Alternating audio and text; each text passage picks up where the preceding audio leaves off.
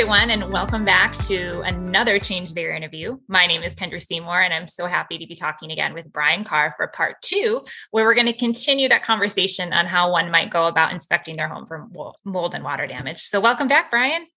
Hey, thanks for having me. Good to be here. Look, I'm wearing different clothes. It's a different day. Me too. Different shirt. I made sure. I didn't know the same thing. If you did miss part 1, you will definitely want to check it out on our website, changetheairfoundation.org, or our YouTube channel. But in case you haven't listened to it yet and don't know who Brian is, he is a second-generation indoor environmental consultant who specializes in working with hypersensitive individuals with complex medical conditions. He helps them to understand if mold and mycotoxins or other indoor pathogens exist in their homes that may be contributing to their health conditions and how to remedy those. Brian has become a go-to mold and biotoxin resource for many medical practitioners across the country and has helped over 5,000 hypersensitive individuals nationwide to create healthier living environments that have allowed their doctors to help them get better. Brian is co-founder of We Inspect and creator of Mold Finders Method, a digital training program for hypersensitive individuals and doctors who treat them.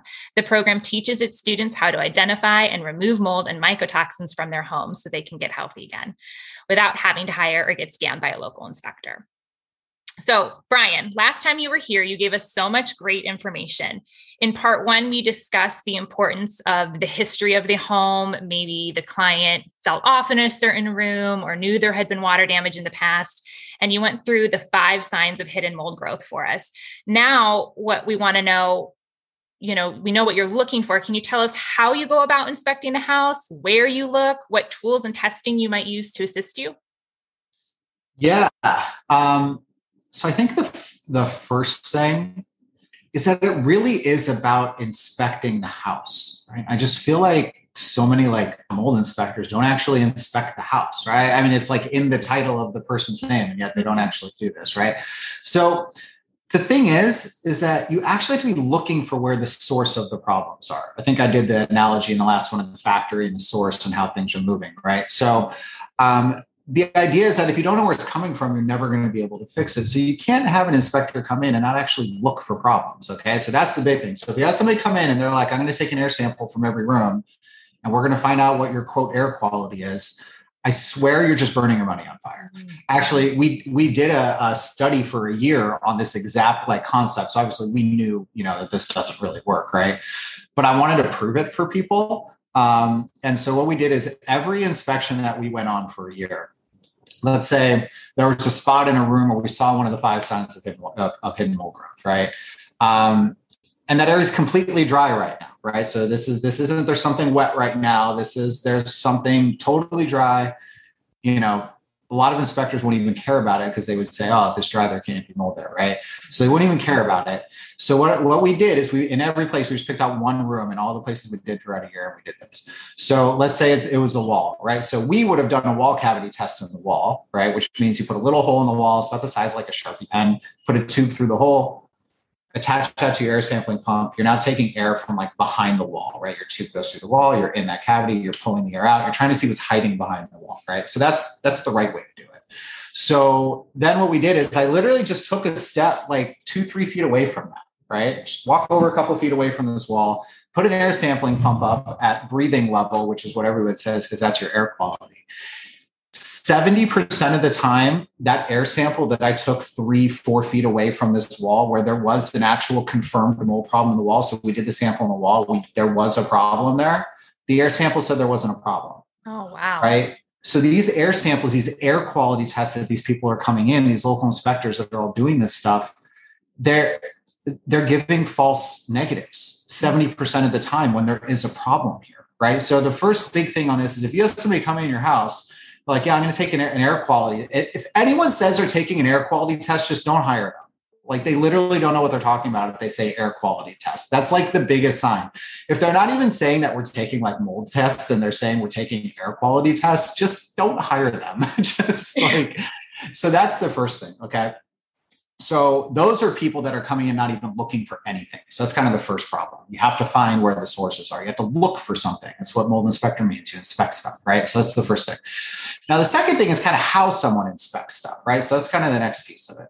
So the other thing that will happen, the next type of inspector that comes in is someone who makes it seem like they're doing a lot of inspecting when they're not.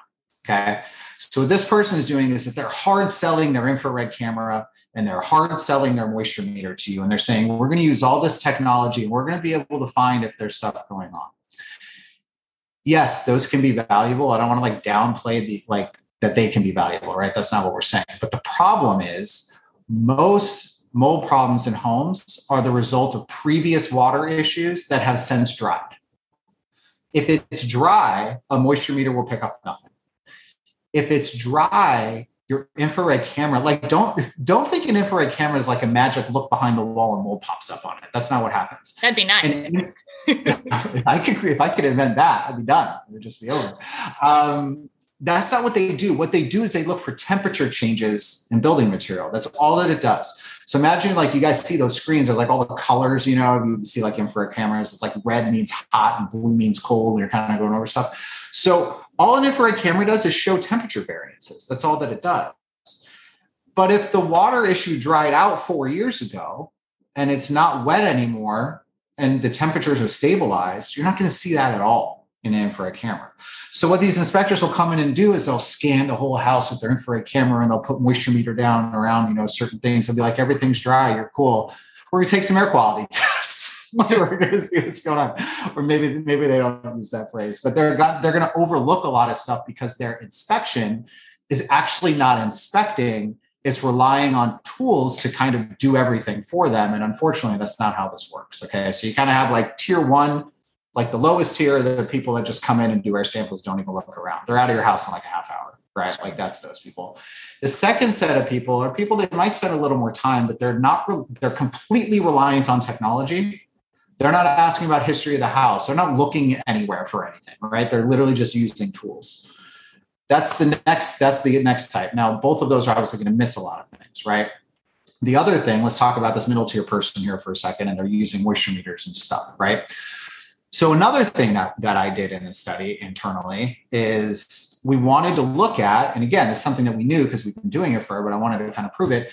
I wanted to show why that doesn't work, right? Like how much we're missing if we do that, right? So again, we look for one of the 5 signs of hidden mold growth. Let's say it's staining. Let's say it's obvious. It's water staining, right?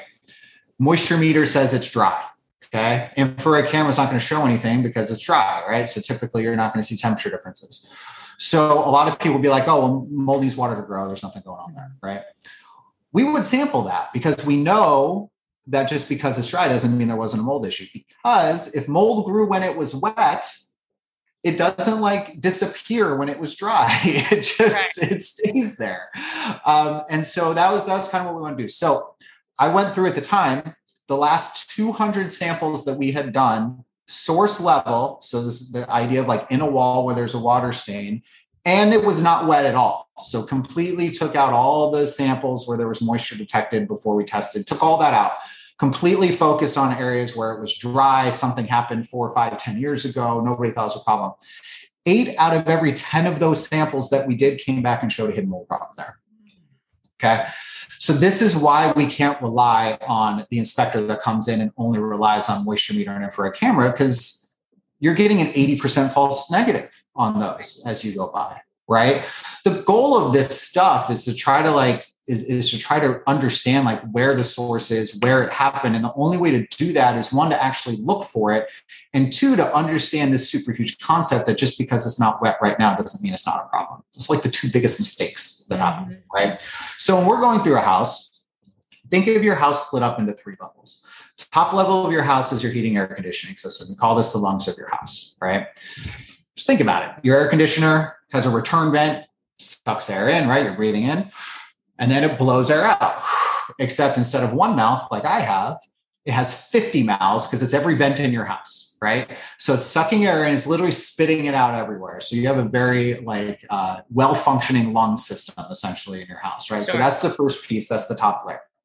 The second level of the house is all the structural components of the house: walls, ceilings, floors, cabinets, everything in between. This is typically where the sources are located, where the factories are. So if we go back to that factory analogy, so again, listen back to the first episode because I keep referring to it. Go back to the factory analogy. You have a factory that's creating your problem. Smoke comes out of the top of the factory. That smoke is what gets into our living spaces and what we're actually breathing, basically, right? That smoke is going to get pulled up into the heating air conditioning system, contaminate the system potentially to the point where it becomes a problem in its own sense. And then it's going to spit it everywhere. So even if you have a problem that's like in my bathroom or in my bedroom, as soon as it gets pulled into the ventilation system, it is now a house-wide problem where the source was maybe somewhere else. Okay. So what we need to do at this, well, let me talk about third level. So then the third level of the house is basically both of those things settling down on the surfaces in the house. Okay. It's called the settlement areas of the house. So basically the way that it works, you have sources, right? Smoke comes out, gets kind of moved around everywhere. All that settles down on the surfaces. And then as we move around the house, there's this concept that's called the human cloud effect. So if you ever saw Charlie Brown as a kid, there was that one really dirty kid, right? He had this cloud of dirt around him all the time. His name was Pigpen.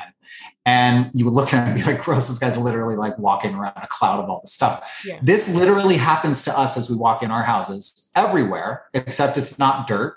It's invisible particles that create a human cloud effect, right? That's where the name of the thing came from. So as you sit down on your chair, you bump your table, or you open and close a door, or you sit on your mattress, or you just walk around, you're creating little disturbances that pop the stuff off of the surfaces and back up into the air. And that's been proven to get back to your breathing zone. And that's where your exposure happens. So your exposure isn't actually happening from what's behind the walls, right? That's what's creating your exposure.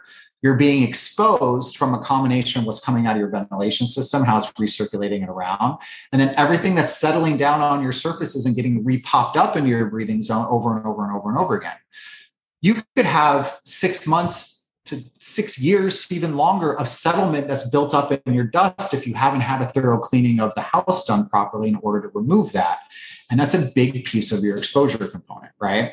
So as we're going through a house, what we need to do is understand what's happening at all three of these levels of the house, so we know where it's coming from and how to get rid of the source.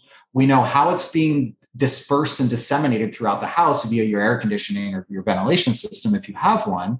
And with the ventilation system, is it impacted? If so, how significant is it? And do we think that it's cleanable, or do we think that components have to be replaced at this point because they're too far gone? That's what we're trying to understand at the ventilation system level. At the source level area, it's sample in a wall, in a cabinet, on a surface here or there, wherever it is. And is there a source here that's contributing? And then on the settlement level, it's dust collection basically from the house to understand the composition of the dust. Is there mold? Is there toxins? Like what's in that dust? And in turn, that shapes what the remediation plan needs to look like, right? So the idea is that the inspection is really focused a lot on level 2, which is all the structural stuff. So we're going through a house, we're spending 4, 5, 6 hours going through the house and looking at stuff, right? Looking at every wall, looking at all the cabinets, looking in the attic, in the crawl space, in the basement, looking at the structural surfaces of the house. And it sounds like a lot. I mean, it is, right? But ultimately, like, you're looking for these 5 signs of hidden mold growth. So like you're going through, we're looking in a space and we understand kind of what we're looking for that are the triggers that there might be something going on. And then we sample at that direct targeted source level to then validate if there is something going on, right? And you might say, Brian, if you have an 80% hit rate on these samples, why are we testing all of them, right? Like, why don't you just assume that there's a problem in all of them? So a couple reasons. One, 80% means that you have a 20% rate that you're wrong on a sample, right? So, and it's not that you're wrong. It's just like, listen, we don't know what's back there, right? But we know this is a trigger and a clue. If I sample an area, or if I assume that, there's 10 things that I found, I just assume all 10 of them are bad. You have a remediator come in and they're putting a plan together for 10 different areas. Mm-hmm. Listen, the cost of a sample compared to the multiple thousands of dollars in your assumption of assuming it's a problem to fix that area, right? So like to sample something, depending on who you're working with, is anywhere from like 75 to 150 bucks per sample, depending on who you're working with, right? So like, oh, why am I paying $100 for a sample here, or whatever the number is, when Brian says it's an 80% hit rate? Because if you spent that $100 and it came back and it said there's no problem there, now you don't have to spend $4,000 to remediate it or whatever the cost is, right? Like that's a huge difference. It's worth testing every potential thing to avoid that massive outlay later that you might not have to do. That's one reason. The second reason is you may not need to remediate every single thing, even though maybe there's a problem in multiple places. This is where we start, and it's maybe for another talk we could talk about prioritizing remediation. So just because you found 8 things in your house doesn't mean you have to remediate all 8 of them, but it lets you understand where the problems are. And we can start talking through, well, how do I prioritize and get apply like the 80-20 concept to this? Most people can get better. This isn't everybody, right? Some people are just super, super sensitive, and I get that, right? But most people, if you limit their exposure by 50%, let's say there's 8 things that we found and you did 4 of them, that's 50% less stuff that your body has to now deal with because you've removed 50% of the exposure. For some people, that's enough, right? For some people, they need to do more. For some people, whatever. But you don't know that unless you sample, because you can't prioritize, right? And so those are kind of the reasons that you go through and do that. That is great information. I think you early on in your response painted a picture of what most of us encounter when we hire an inspector for our home. They come in, they're in and out in 45 minutes. They take 5 air samples. They tell you it looks good. They don't explain to you what that picked up or what the limitations were. So that's really helpful information. Is there anything else you want to add? Obviously, when you're vetting an IEP or someone similar, you're listening for how they go about doing that inspection. Is there anything else we should be listening to as we vet people to inspect our home? I mean, I would be asking them like, hey, first off, what's their process, right? They're going to say, oh, we inspect them. If they say we're coming and taking air samples, cut them. Like, that's not what you're doing. You don't want somebody coming and doing air samples in every room. I'll tell you right now, I almost never do an air sample in the middle of a room. Almost never. Very rarely I do. It's very specific reasons that I would do it. Almost everything that we do is directly in a cabinet, in a wall, on the ceiling, where we think the source is, to figure out source. And then the dust testing is to understand what's circulating through the house, right? So one is just kind of understand their process and what they're doing. So, we use all these tools. Cool. How long does your typical inspection usually last? Oh, it'd be like an hour or so. No, you're wrong, right? Their answer needs to be minimum a few hours, right? To really go through everything. So if they're not talking 3, your size of your house kind of depends. Let's assume it's like a 2,000 square foot house. You're probably taking like 2 to 3 hours at minimum on that, maybe more, right? They have to go in the crawl space. You have a crawl space. Crawl space can take somebody a half hour to get in and out. You have an attic, that's going to take somebody a half hour to hike their butt up there and go look in the attic and come back down. So that alone's an hour. And then you've got the rest of the house that has to happen, right? So, I'd be saying on average, we're probably at a home for 4 hours on average. Some are longer, some are less, right? So that's kind of like the first question you can ask. Second thing is, how do you determine where the source is, right? If they're not testing directly in wall cavities and they're not looking for source, and you can, just listen to the whole explanation I just gave, right? If they're not actually going to source and testing there, they're not going to do it right, right? So you're missing on that. If they don't even understand like what a wall cavity sample is, some of these people don't know, because all they do is air samples in rooms. They don't know that you can attach a tube to something and put it in a wall, right? They don't know you can do that. So if they don't know what a wall cavity or a wall check, sometimes they say like a cavity check or a wall cavity or something like that, then they're obviously not going to be kind of going through the process that we talked about. They need to be opening your heating and air conditioning system air handler unit. They're like, oh yeah, we test your air conditioning system. If the way they ask them how. If their answer is we're doing an air sample by a supply vent when it's on, wrong answer. Okay. If their answer is we're swabbing a supply vent randomly, wrong answer. What they need to be doing is actually opening up the air handler unit, which is usually like either in your attic, your basement, or your garage, typically. Sometimes they're inside your house in a closet, which is more ideal, actually. Sometimes you're in your crawl space, which is kind of awful, but if that's where it is, that's where it is, right? So, but it's the unit where all of your ductwork connects to, right? That unit, not the condenser on the outside of the house, right? To differentiate that condenser on the outside of the house, there's no ducts that are attached to that. That's more like an engine for your air conditioning system. The furnace or the air handler unit is where all the ducts connect. They got to open that up. You got to be sampling inside of that. You got to be inspecting inside of that. If they're not doing that, then you're missing the ventilation piece of it, right? That top level that we talked about.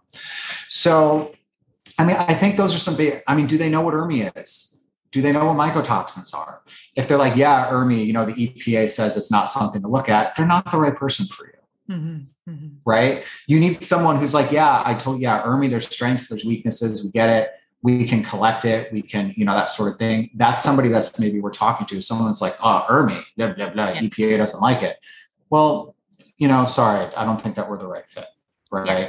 So it's tough because there's not a lot of people that do it that way. And I'm giving you all this criteria. And I feel like some people are like, oh, I can't find anybody that's going to be to that level. Right. So you have to ask yourself a question. Would you rather have somebody come in who you know is not at that level, who's going to miss things, yet you're still paying them for it, but it gives you this sense of security, and then you feel like you've checked that box, but then you're still being exposed to stuff and like ignorance is better, right? Or do you really want to figure out what's going on? Might be a little more difficult to find somebody. And listen, guys, not to like, you know, promo or anything, but if you can't find someone locally and you're really set on that, just contact us. We go everywhere. Right. So like we will go to you. I do group consulting in a different way. That's another way to work with you. So, I mean, there's different ways. So don't feel, because sometimes I talk to people, they live in the middle of nowhere. They have small markets. They don't have a lot of options where they are. And it feels almost like, oh, we can't do everything you're saying, Brian, because it doesn't exist here where I live. Sure. So if that's you and you feel like that, we can help there. Right. So don't feel like that's a limitation. You have a class too, where people can really learn to become their own IEP as well. Yeah. So I have a private consulting group that was built off of MoleFinder's method. So MoleFinder's method is literally it's the training that I put all my team through. This is what you look for. This is where you look for in every room. This is how you go through this process. It's built in a training program now that consumers, you know, people can access, homeowners, renters can access. But then we've since attached a group consulting element onto it. So now I have a private consulting clients that I work with in a group format that get access to this. They can work through their own home, look at what's going on. I have, you know, office hours. We answer questions in Facebook groups. A lot of times people are kind of hesitant to get into that. Cause like, well, what if I have a question on something? Like, how do I address that? Right. So now we're there for that. Right. So for a lot of people, if you're renting, you might not want a full inspection, like you don't own the place. You might just want some direction on how to get out of your lease, for example, and how to sample for that. I can help you with that, right? We can do that. So the consulting thing for different situations is awesome. If you're somebody who wants someone to come into the house and do all of it for you, obviously that's an option, right? There's a cost component for that, right? If you are somebody who's like, hey, I'm willing to kind of take direction from Brian and we can kind of do this together, it's a lot cheaper. And you get all the same information and you're not limited to your geographical location on whoever's local to where you are. And I even like teach you how to like make the local people do things the way that you need them if you have to bring them in, right? So there's so many options on how to do it. I don't want people to feel limited and like I live where I live and I can't do this because, you know, I'm wherever. Right. Yeah. You have the power and you have the control because at the end of the day, no one will care about your health or your home as much as you. So don't be shy about stepping up and asking for what you know is right from people you hire or, you know, powering yourself by taking classes. Brian, I want to know, will you come back and talk to us a little bit more next time about testing and prioritizing, you know, where you might start and maybe even getting into a little bit of contents cleaning, because I know those are next questions that people might have. But thank you so much for joining us again. Lots of great information here and we'll see you next time. Yeah, I'm sorry I have to keep leaving in such short stints, but yeah, I'll definitely come back. It'll be cool. No, this is great. It's enough for everyone to go digest and, you know, think about this and their next steps. So thanks so much. All right. Thanks. Bye-bye.